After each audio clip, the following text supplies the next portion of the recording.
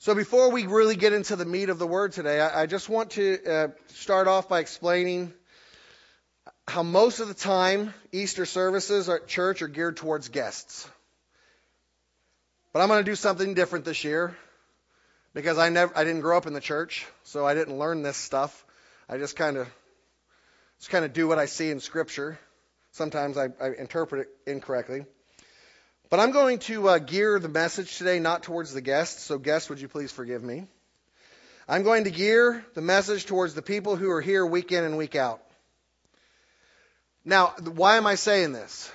It's because as guests today, if you're a guest today, there might be some slightly uncomfortable moments for you. Understand my heart in this, as I'm not talking to you as guests, I'm talking to those who call this their church home.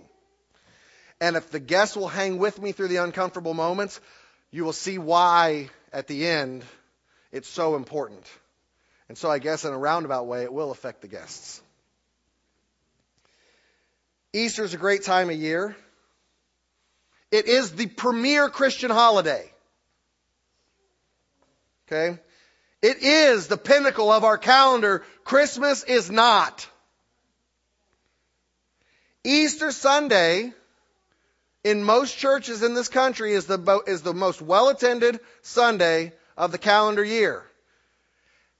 Can you guess why? Here's why. Because Jesus said to celebrate the Lord's Supper in remembrance of Him, and that was in the Passover week, and Easter is an extension of the Passover.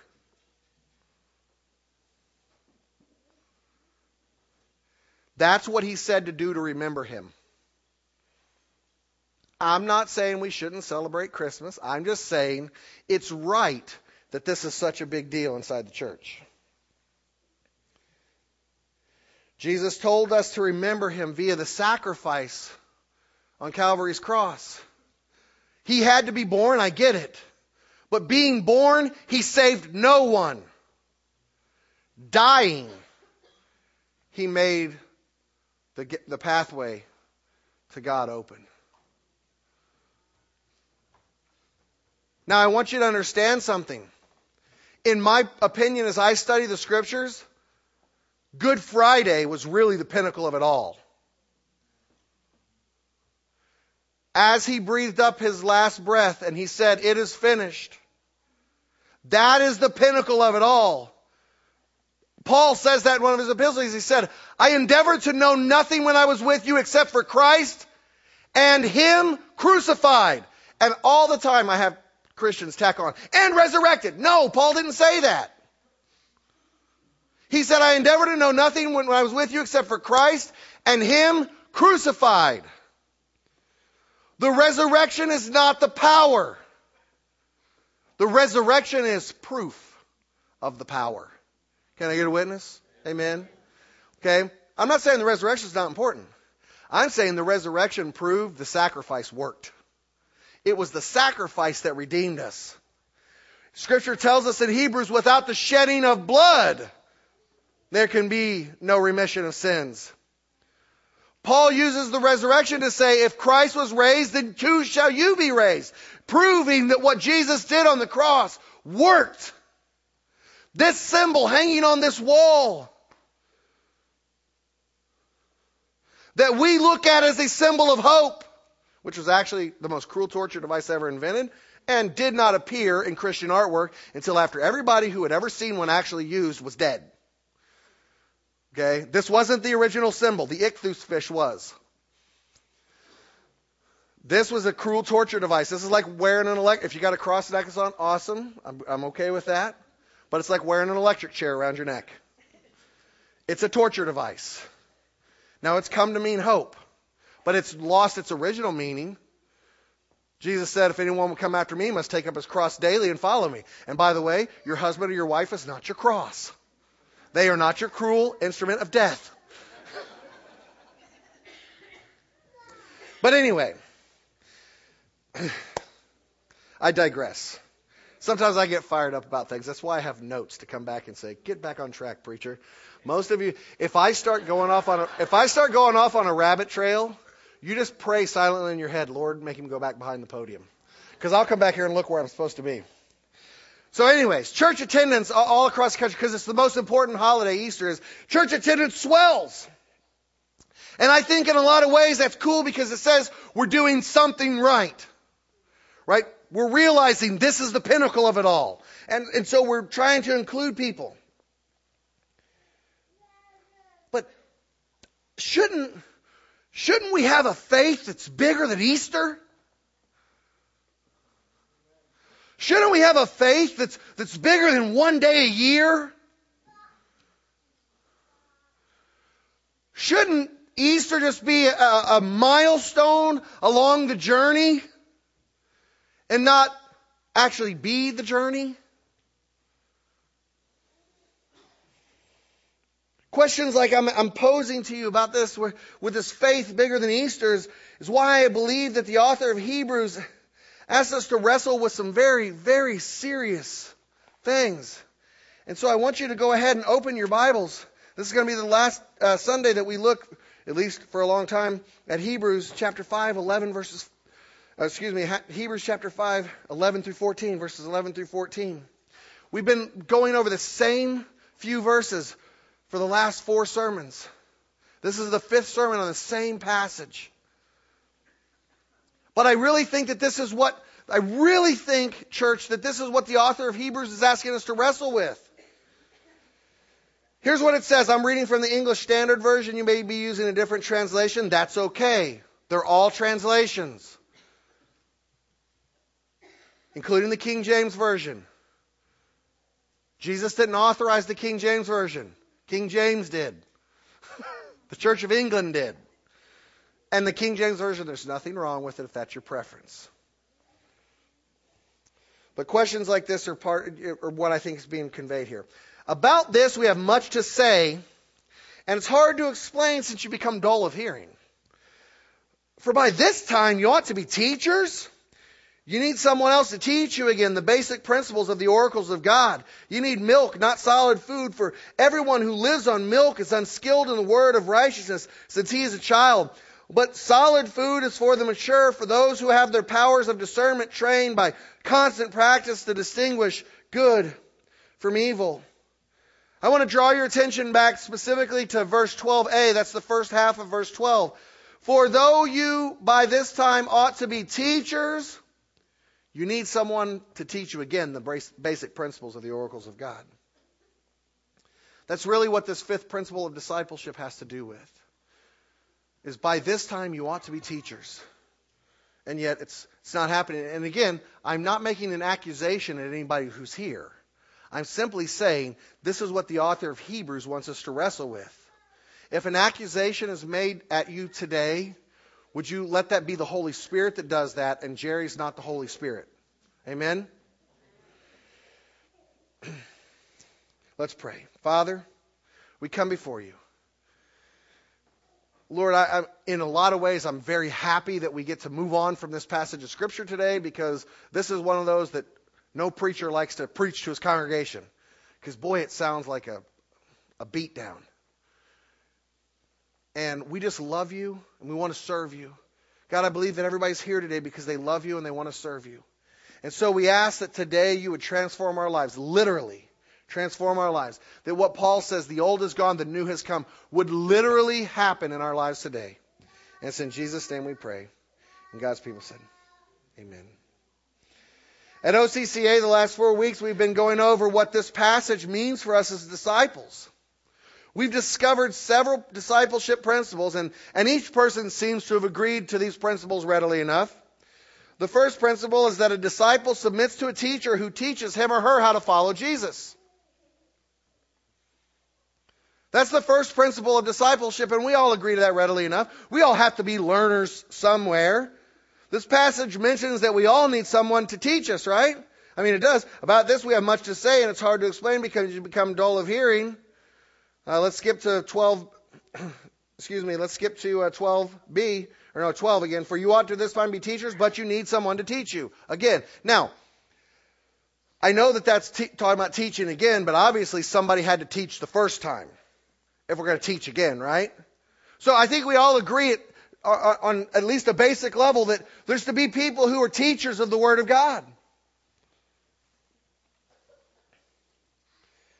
the second principle is that a disciple, when we learn, what are we learning? A disciple learns Jesus' words. And that's where those 5 levels of learning come in. Not rote learning, simply rote learning. Not recognition, not restatement, not relation, but realization. Learning Jesus' words to the level that it actually transforms how we live. I mean, this seems like an obvious one, doesn't it? That we should be learning. Like if I'm going to say that I'm a disciple of Jesus Christ, and the word disciple is the Greek word mathetes, it's a dedicated learner of a particular teacher. So if I'm a dedicated learner, if I'm Jesus' disciple, if I'm dedicated to learning from my disciple, from my master, it would make sense that I would learn what he has to say. It's kind of obvious. But I don't know. As I'm learning to realize it, what should I be learning? That's where the next principle comes in. A disciple learns Jesus' way of ministry. Now, it's really hard when you talk about this in this particular language, learning his way of ministry. It's kind of difficult. Because this is fairly obvious as well, in a lot of ways. I mean, I should learn how Jesus did things, right? But the part that's not so obvious about it is the learning the specific things that Jesus did is actually the next step. It's learning the how, not the what. It's that Jesus emptied himself out to be a servant. Jesus let dirty people touch him and defile him.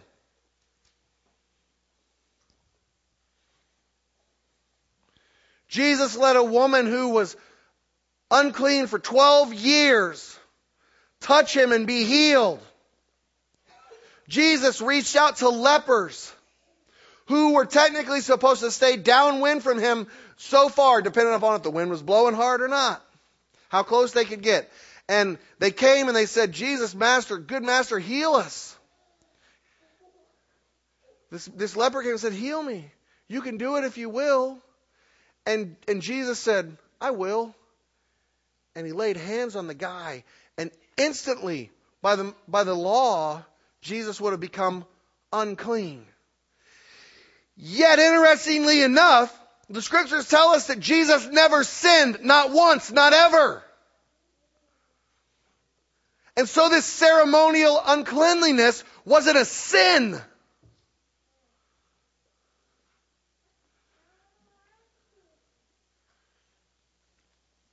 Guys, I gotta wonder as we go on today, and I gotta really wrestle with this, and I gotta wonder what's going on inside the church in America. What's going on? I mean, I wasn't raised in the church. I mean, some of you have cars that are older than I am as far as being a believer goes. I've been a believer for 12 years and 5 days. I became a believer as an adult. I never got this whole, those people will defile us, we have to keep away from them. I was those people. And we want people to get cleaned up before they come in. I mean, I don't get it. Jesus was accused of being a sinner because that's all he surrounded himself with was sinners. Can I just, in a moment of confession, tell you the truth about me? You guys make me uncomfortable. I don't know how to act around you. You're church people. I didn't grow up in this. I learned how to act around lost people. I'm not saying everything I did around lost people is right. I'm just saying I don't know how to act around church people. I mean, Mark said this morning, he is risen, and everybody answered back, he is risen indeed. I don't get that. It's Christianese. Like nobody who hasn't been here for a long time knows that. It's insider lingo. Now, I'm not trying to beat you up for saying that. I mean, I understand it's a way that we're worshiping God and being excited. But you see my point? Like, how strange is it for me if I've never been? And the language just doesn't make sense to me. You know, these people are not defiling us.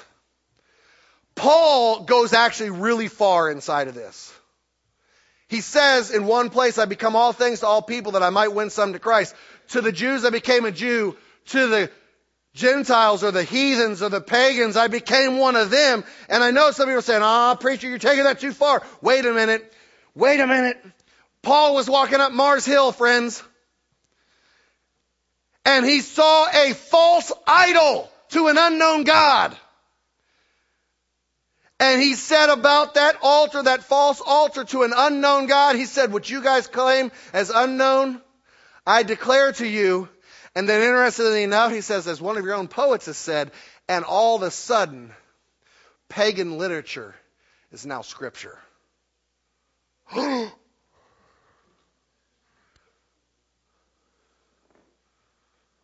See, when I read the scriptures, I don't understand this whole, these dirty people are going to defile us.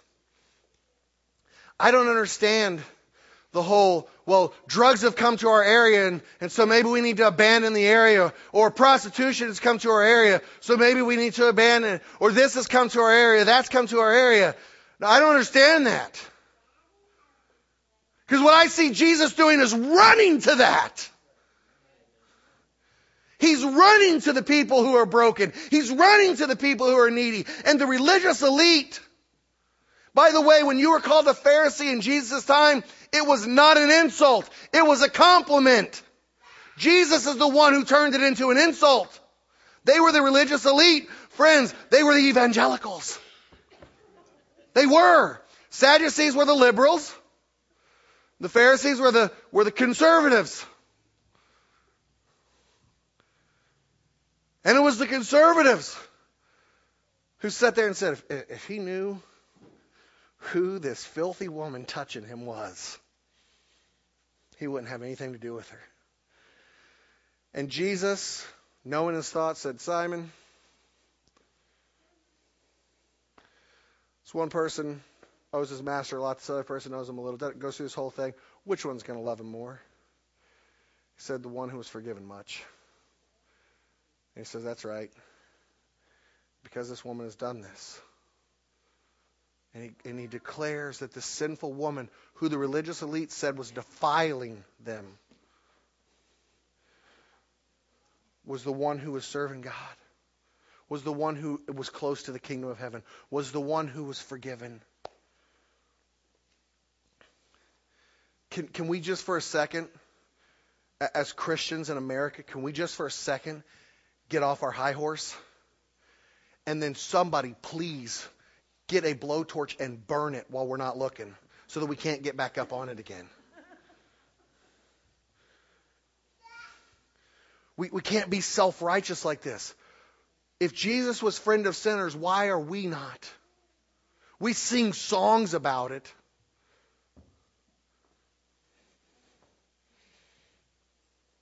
And then a disciple imitates Jesus' life and character. This is what we discovered last week, and it kind of seems really obvious from the passage out of verse 14. But solid food is for the mature, for those who have their powers of discernment trained by constant practice to distinguish good from evil. Like that's going through and imitating his life and his character and living the way that he lived, like doing the specific things that he did. This is where we get into the nuts and bolts of how did Jesus pray. Jesus says, his disciples come to him and say, Master, teach us how to pray. And he says, when you pray, and every word in Scripture is important. When you pray, pray this. Our Father, does this sound right to you guys? No, it's wrong. He said, when you pray, pray like this. Our Father who art in heaven, hallowed be your name. Your kingdom come, your will be done on earth as it is in heaven. He was giving an example. He wasn't say pray this magic spell. He would say pray recognizing that your Father in heaven, He's holy. Recognize whose presence you're coming into. He's holy. All of the encounters in the Scriptures that we see where people encounter a holy God, do you know what they do? They fall down before Him. They cry out, oh, I have seen God, I'm dead. And we're like this with the Father. And don't get me wrong, I don't want us to be afraid of the Father. Come here, Father. You're the Father. You're the Father for this. We're like, okay, we're going to go stand over there and just raise this hand like this. We're like, okay, we're going to go meet the Father who's holy. Hey, what's up, dude? Sorry, I didn't mean to hurt you. I didn't mean to hurt you. Sorry. Jen's like, I can't play guitar anymore. So, anyways, I'm sorry, I didn't mean to hit it that hard. But like, we approach him like, now look, he's our Abba, our daddy. Okay, I get it. I'm not trying to make you stuffy and religious. But I'm saying somewhere in there, we got to remember this God is holy. We got to approach him in that. But then we also got to remember he's our daddy and he gives us grace. Thank God we don't live in the Old Testament times. We don't get stoned every time we do something wrong. Some of you are thinking, yes, we do. Look, no, I'm not even going there. Like 2 people got that joke. It's probably better that way. But we don't have to kill people every time they mess up. As a matter of fact, Jesus said, let he who is free, said, cast the first stone. So we're never to kill people when they mess up. We're supposed to stop eating each other. Stop talking smack on each other, aka gossip. Stop running each other down. Recognize who God is. He's holy. And then say, our Father who art in heaven, holy is your name. Then we pray for his kingdom to come. His will be done. We pray like that. Jesus goes on and he teaches another parable right after that in one of those accounts. And he says it's like this. And he talks about going over to the neighbor's house. The guy goes over to the neighbor's house in the middle of the night, knocking on the door. Knock, knock, knock, knock, knock, knock. Let me in. I got some friends that are coming. I need some bread. Goes through this whole thing over and over again. Jesus gets done with that parable and he says, hey, not because of his righteousness, not because of any other reason, but because he would not quit pestering the guy. He gave him the bread. How much more so if we're persistent in prayer? I mean, this is imitating his life and character, and I could preach about 50 million sermons on that. That's good enough. Let's move on. But then the last principle, and I want you to understand, I think principle 2, 3, and 4 are the ones that are most readily accepted. I know a lot of people who want to learn Jesus' words, who want to learn Jesus' way of ministry, and who want to imitate his life and character, yet they are not willing to submit. And then, if they're willing to submit, that's the next easiest one. Let me just prove my point about the not submitting thing. Every time somebody gets called out, I'm not saying at OCCA, but every time you hear about somebody getting called out in a church for some kind of inappropriate something or other, you can go, First thing that pops in our mind, what if they're going to leave because somebody called them out on what they were doing? I wonder if they're going to leave the church.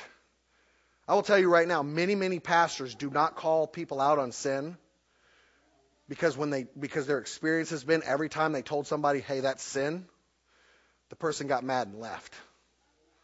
This is our lack of submission. And I got to be careful of myself too.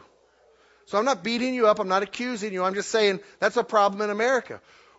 Friends, this week as I was reading and studying, I was reading some stuff on values and leading and how a lot of organizations right now in our culture have the value of putting the customer's needs first because it's a saturated market. It's a buyer's market. And if the buyer doesn't like the company, the buyer just goes to another company.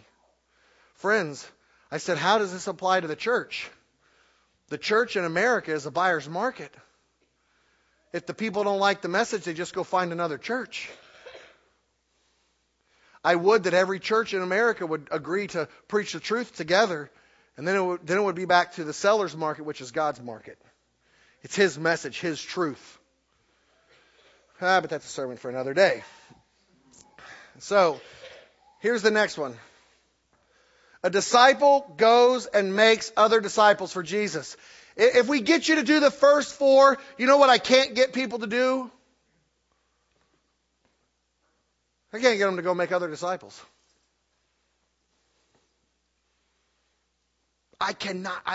Me as a pastor, I teach on it, I preach on it, and I say, Holy Spirit, come, convict, all of these things, and people just won't do it. Let me just read to you real quick, verse 12a. For though by this time you ought to be teachers, you need someone to teach you again the principles of the oracles of God. Who's he talking to? The church as a whole. We just refuse to disciple anybody to this point. If I will dip my toe in the discipling water, I'm going to do it by getting a Francis Chan study. And really, Francis Chan's going to disciple you from California. And I'm just going to sit here and facilitate Francis Chan discipling you. And by the way, I'm not against Francis Chan. I'm not against using curriculums. That's not what I'm saying. I'm just saying, as courageous as people get, people won't teach and disciple other people by what God has taught them. Christy McCandless and I were listening to a speaker from back in the 90s who was talking about the problem with discipleship back then is that we have put a seed substitute in place of the seed. Somebody else's study of the Word of God. And what they got out of it is now what we teach rather than going to the Word of God ourselves. Discipling someone on the most basic level is sitting down with them and saying, here's the scriptures that we're going to look at. And it needs to be lots, not a verse. Most of the time, if you were looking at one verse, you were going to misinterpret it. The same thing with me. If I'm looking at one verse, I'm going to misinterpret it most of the time. I have to read the book that it's in. And I have to interpret it in light of the rest of the book that it's in. And in light of the rest of the Bible that it's in. All right? So let me give you a prime example of this as I talk about this discipling. Mark chapter 16 says that I can drink poison and handle deadly snakes. Somebody go get the rattlers and the arsenic, right? No! Because we know that that's out of context to go do that. But there are churches all over this country that do it. They play with snakes and they drink poison. They forgot to read it in context. It didn't mean that in the passage, and it certainly doesn't mean that in the canon of Scripture, because Jesus tells us very clearly. We see him talk to Satan. When Satan tempts him to do something stupid and put himself in harm's way to prove that God was with him, Jesus said, you should not tempt the Lord your God. Jesus, our ultimate example, wouldn't do that. So why should we intentionally place ourselves in harm's way? Now, I don't think there's any snake handlers in here, so that's an easy example to use. And if you are a snake handler,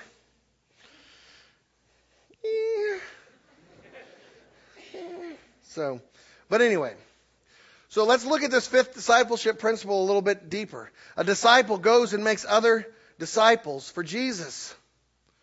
How does this link back to Easter service? How does this link back to this Sunday? We invite people to come to service with us on a special Sunday. We do it because we want them to know Jesus like we do. We love our family. We love our friends. We want them to experience, and say it with me, freedom, healing, and life. We want them to experience freedom, healing, and life. But, and it is a really big but, inviting people to church on special holidays is not making disciples. This is one of those uncomfortable moments for the guests. Okay? If you're a guest today, we didn't make a disciple. And I just want to pause this something real quick. And this part is for the guests. As we talk about making disciples, understand, I don't think you're our project. I think one of the keys to making disciples, Jesus taught, and I was just telling Chrissy, our adult ministry coordinator, this last week. Jesus' discipleship with somebody was based out of his genuine friendship for them. They weren't just notches on his gun belt. Like, we got to like the people we're discipling. So I'm assuming that you're liked.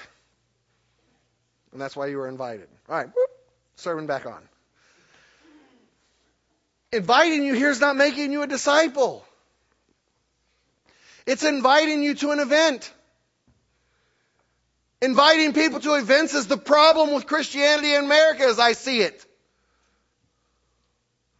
Maybe I'm wrong.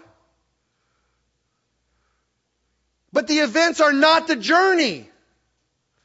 If I invite you to Milepole 24 on I-80, that is not the journey. That is a mile marker along the way. The events are not the destination. Heaven is the destination.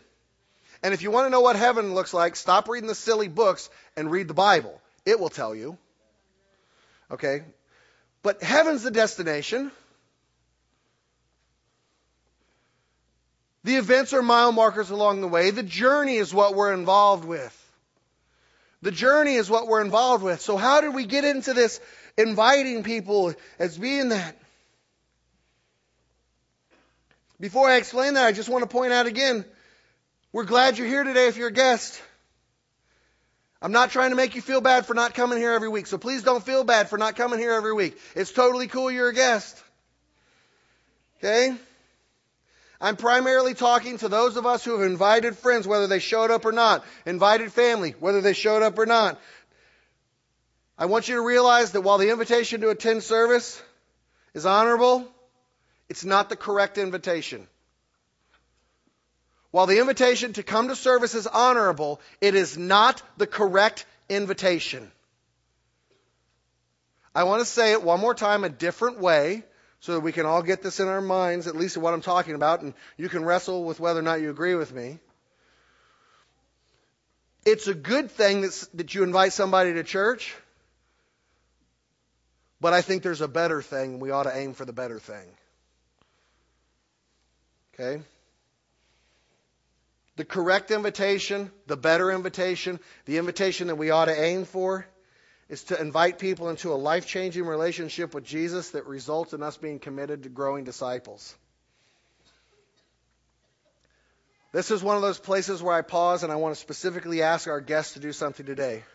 After service today, sometime either this afternoon or this week, I want you to look dead in the face of the person who invited you and say these words to them. The Bible says in Hebrews 5:12 that you ought to be a teacher by now. You've been a believer long enough. So would you please tell me what Jesus means to you and how I can become his disciple too? And if they suggest that you come and sit down with me and talk with me about it, I want you to reply this. You can write this one down. It is the job of every Christian/disciple to go out and spread the gospel of Jesus. I don't know your pastor. He's noisy. He's fat. He's ugly. And I'm scared of him. I don't want to talk to him. I want to talk to you because I know you and I like you. Don't you like me enough to teach me about Jesus? See, I think the event-based Christianity is based on this passage of Scripture in 12a where it says you ought to be teachers by now, but somebody's got to teach you the basic oracles of God. And I think sometimes as pastors and church leaders, we facilitate this ridiculous Christianity, this version of Christianity that's not biblical, quite frankly.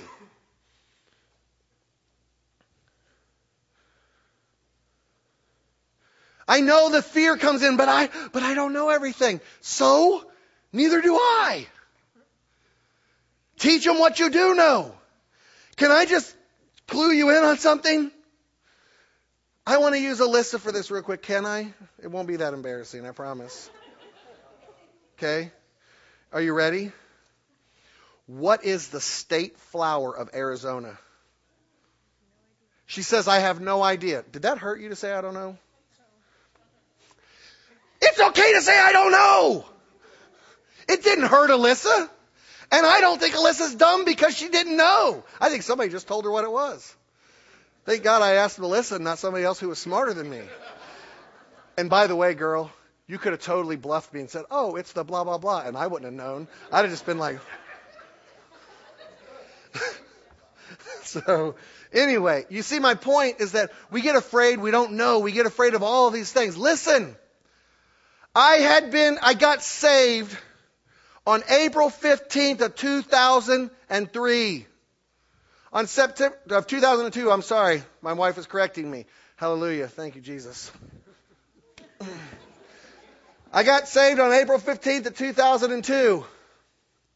September 30th of 2002, I was installed as the associate pastor of Clarksville Alliance Church. On April 6th of 2003, we planted Crossroads Fellowship of the Christian and Missionary Alliance.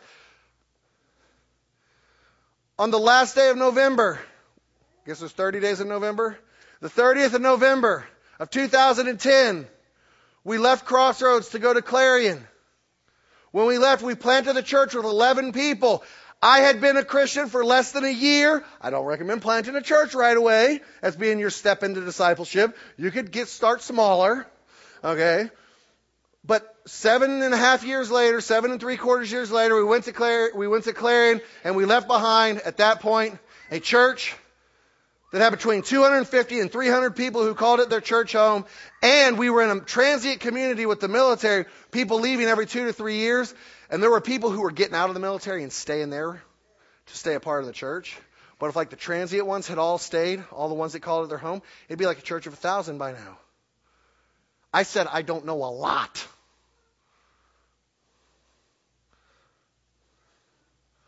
The senior pastor of that church got saved at that church, the senior pastor now. And he was a pothead and a bigot and a womanizer when he started coming to the church. And he's the senior pastor at this point.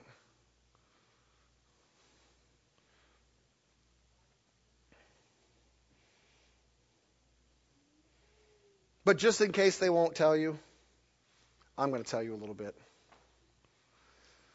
about what Jesus means to me. But they need to tell you what he means to them. Now understand something here. If you're religious, you're probably going to be done with me after today. Because my story is not a neat story in the sense of not messy.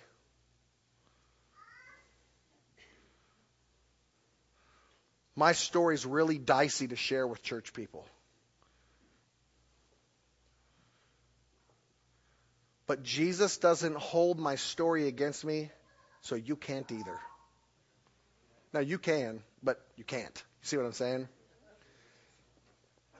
When I was 9 years old in Kansas City, Missouri, my parents put my sister and I on a church bus because the church had come around and asked about people and attending, doing this bus ministry. And so my sister and I, for about a year, we rode the church bus to First Baptist Church in Independence, Missouri. And while I was there, a Sunday school teacher used the wordless book on me. And when she got done explaining the colors of the wordless book, she said, do you want to pray this prayer to ask Jesus Christ into your heart so that you don't go to hell? Now, just to be honest with you, I had zero understanding of the gospel. But she's like, do you want to do this? Rather than saying, what do you think God wants you to do? She said, do you want to do this? And she gave me a response. Man, I'm 9. Like, what am I going to say? Yeah, I'll do that. Okay. Now, if you have a place in your theology for somebody to say a prayer and then like nothing actually changed in their life, I guess I was saved then. But when you hear the rest of my story, you're going to be like, nah, that dude wasn't saved. So I prayed this prayer. A friend of mine this last week asked this question. They said, there's all these things happening in the book of Acts as we go along and all this stuff. And why do you think it all happened but we don't see that stuff happening now? And we have to go back and specifically teach about those things. We're talking about miraculous things, all that. And we were wrestling with that. And a buddy of mine that pastors over in Ridgeway, he and I were talking about it, wrestling with it. He said, I think what it is that we preach a completely different gospel than they preached. We preach pray this prayer and you'll get to go to heaven. They preached, submit to the lordship of Jesus Christ, and he'll come in and transform everything right now. I'm not saying I'm right. I'm just wrestling through that. So it was an awesome question to be asked, and it's really challenged me to grow. But going back, so I pray this prayer. Nothing changes in my life. My dad gets transferred. He's a manager with the Union Pacific Railroad. He gets transferred to Wichita, Kansas. We get out there. We live in this little town called Mays, Kansas. It's a mile by a mile. It's about 7 miles northwest of Wichita. So it's kind of far enough out. My parents felt like they weren't in the city, but close enough that they could have the stuff that the city had. Good grocery stores, etc. All the things we don't have in Oil City. No, just kidding. I'm kidding. The only thing I wish we had different, was a couple more restaurants, like a sushi bar. Amen? Can I get a witness? All right. With that being said, Jody and I are making a Wegmans run after service today. Psh, we love it. Anyways, Wegmans has good sushi, but I digress. So here I am, we moved to Kansas City, we moved to Wichita, and we live in the Mays area. And I'm going to school, I'm being a part of that. I'm in 4th grade at this point. And just to be quite honest with you, man, my life is hell. I mean, it's in Mays that I smoked pot the first time because I wanted to fit in. Like, the first time I smoked pot in Mays, Kansas, walking down, smoking it out of a pop can pipe. I'm not going to explain that. For those of you who don't know, for those of you who do know, you know what it is. I didn't even know that I was supposed to hold my breath. I just wanted to fit in so bad. Right? But I was like this late bloomer. And so I'm this kid that's runty and embarrassed, and all the other kids are becoming men, and I'm not. I'm like the guy that some of you have seen my senior picture this last week on Facebook because my wife so graciously put it up. I look like I'm 3, right? So anyway, but so we go through this whole thing, and I'm living this lifestyle, and so then my 8th grade summer, I get ran over by a Chevy Monte Carlo, and I get drug 163 feet underneath of it. I don't recommend that either. An ex-girlfriend of mine, her mom didn't know that it was me, but she jumps out of a moving car on a 35-mile-an-hour street because she sees this guy getting ready to drag me out from underneath his car on a side street, and she's a nurse, and she feels like, man, he could kill him by moving him. She jumps out of this moving vehicle. This mom does. Crazy. I think God was using her. Because had he moved me, he'd have killed me. My left collarbone was broken in the breastplate. It was clasped to my esophagus, my trachea, and my aorta. Razor sharp, jagged edges laying on that stuff. They say the only reason I'm alive is because that woman jumped out of that car and said, "Do not touch him." I think that was God. I don't think she was God. I think that was God using her. So anyways, I actually, even though all this happens, they put me in a blood pressure suit. They suspend me from the ceiling of the ambulance so that there won't be any bumps on the way to the hospital and all this stuff. I still die 3 times in the ambulance on the way to the hospital. I'm telling you right now, had I died and stayed dead, I'd be in hell. There's no doubt in my mind. Because this didn't serve as a wake-up call to me. My parents were on the verge of divorce at this point. They got back together because of this tragic accident, and we bought horses. Because my dad always wanted horses. He said, I'm tired of saving and all this stuff. I just want to start living. We've got money. We've got these things. Just let's start living the life that we want to live now. And so we moved out to Leon, Kansas, 30 miles east of Wichita. I graduated high school with 56 people in my class. Some of you saw that senior picture. It's like, oh, Jerry was a cowboy. No, I was just trying to fit in. This went so far as I started riding bulls, and trust me, I don't even like it. I don't like it. I don't like rodeo. I did it to fit in. It was there at that high school that I started transitioning from boy to man, and I started seeking validation inside of women.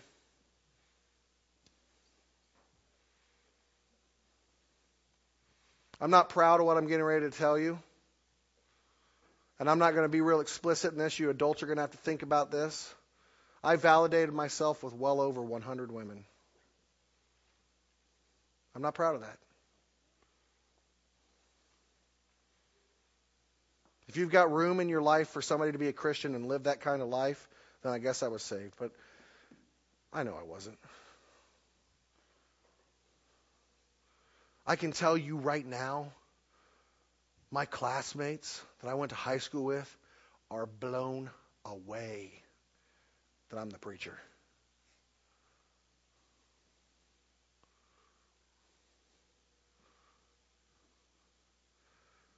I go away to college, and I joined a cult. And some of your sons and daughters have done the same thing. And I know that some of you are going to disagree with what I'm getting ready to say, and it's going to really hurt you when I say this. I'm not trying to hurt you. But if there's a secret ritual involved, it's a cult. If I had a secret ritual for here, you guys would say it's a cult. It's the same thing when you go to college. I joined the largest male cult on the face of the planet for college, Sigma Phi Epsilon fraternity. I have a tattoo on my back, a skull and crossbones superimposed over a heart. It is the death penalty that I've agreed to undertake if I divulge to you the secrets of Sigma Phi Epsilon. Sounds like a cult, doesn't it? If I tell you that Sigma Phi Epsilon stands for Holy Friendship Forever, that's what their letters stand for. I am supposed to be killed now by the guys that are also part of Sig Ep. Friends, that's a cult. Okay? I'm just being straight up with you. It's the doorway to Freemasonry.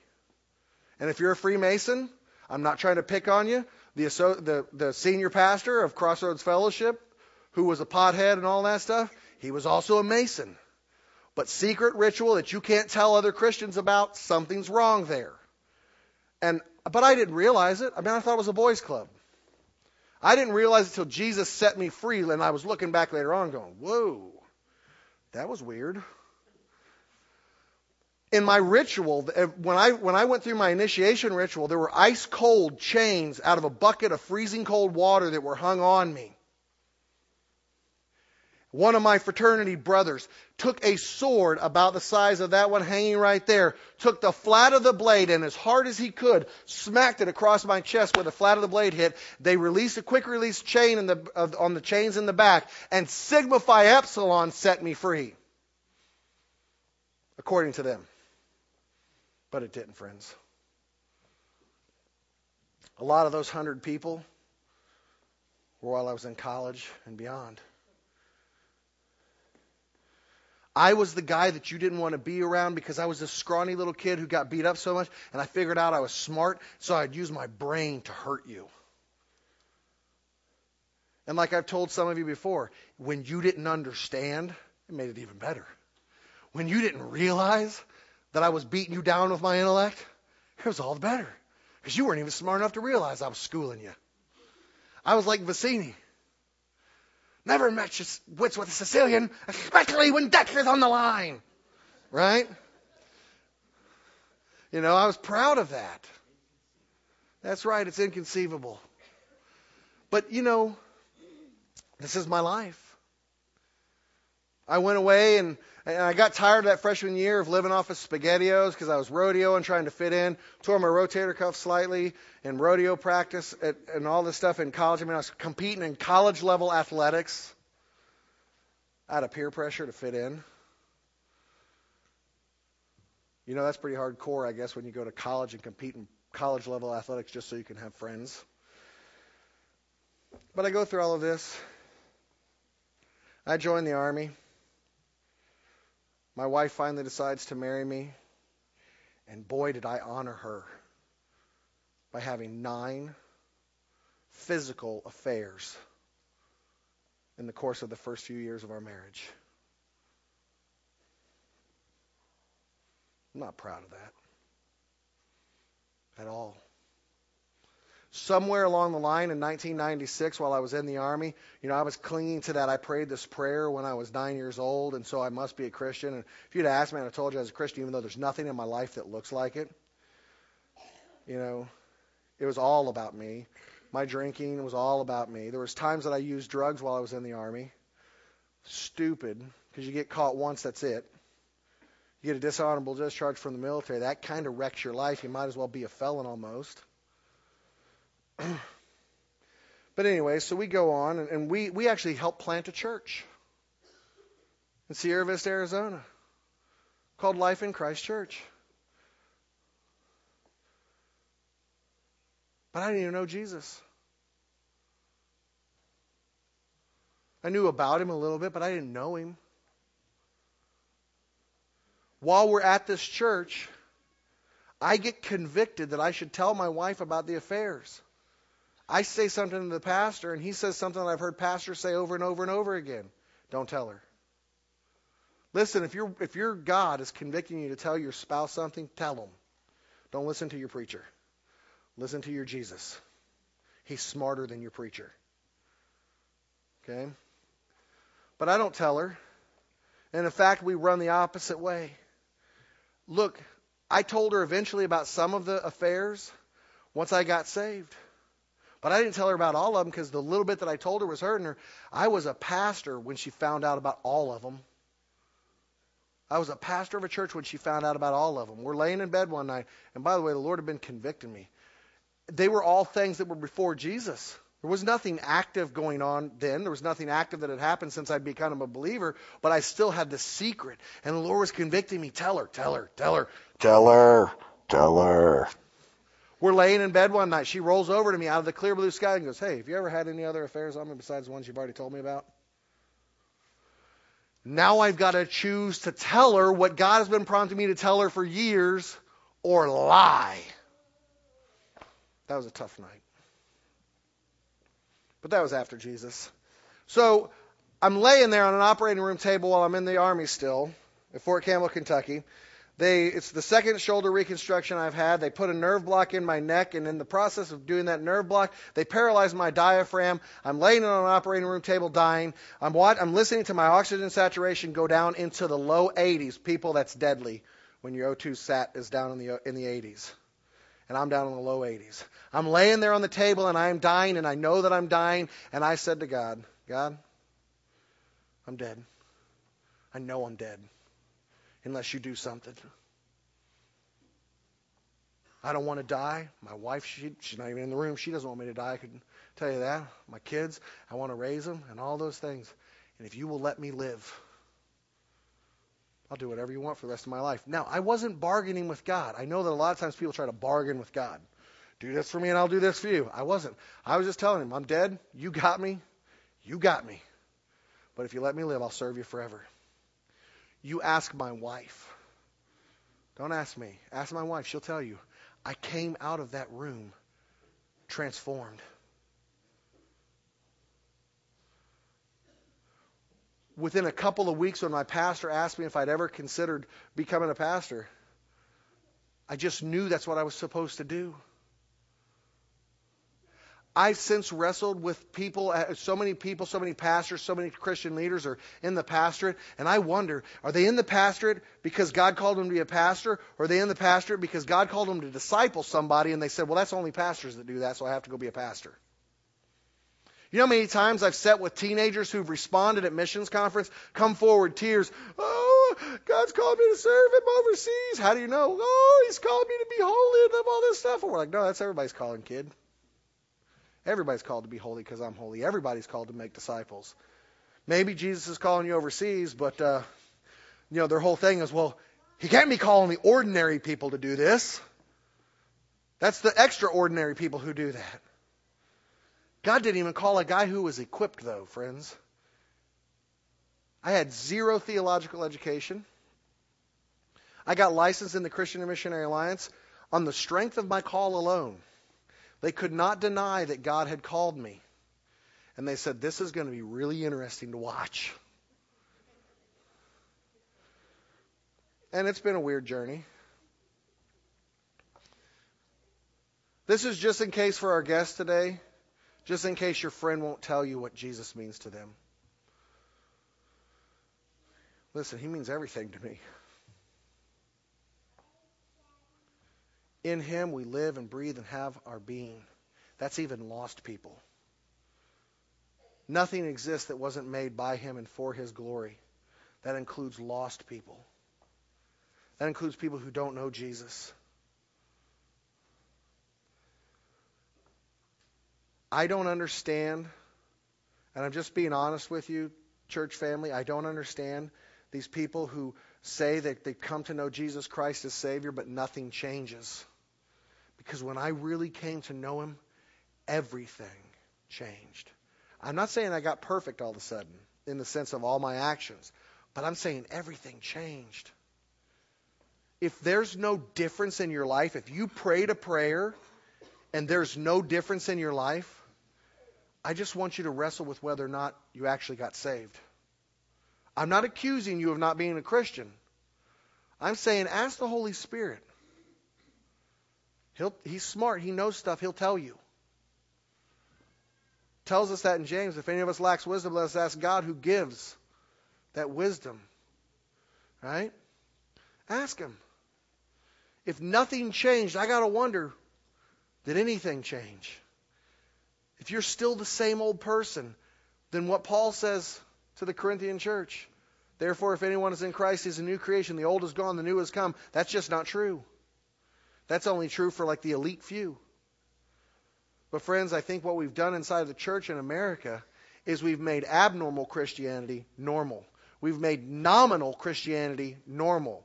I'm a Christian because Mama was. I'm a Christian because Daddy was. I'm a Christian because my grandma was. I'm a Christian because, I just claim that I'm a Christian. But nothing's changed.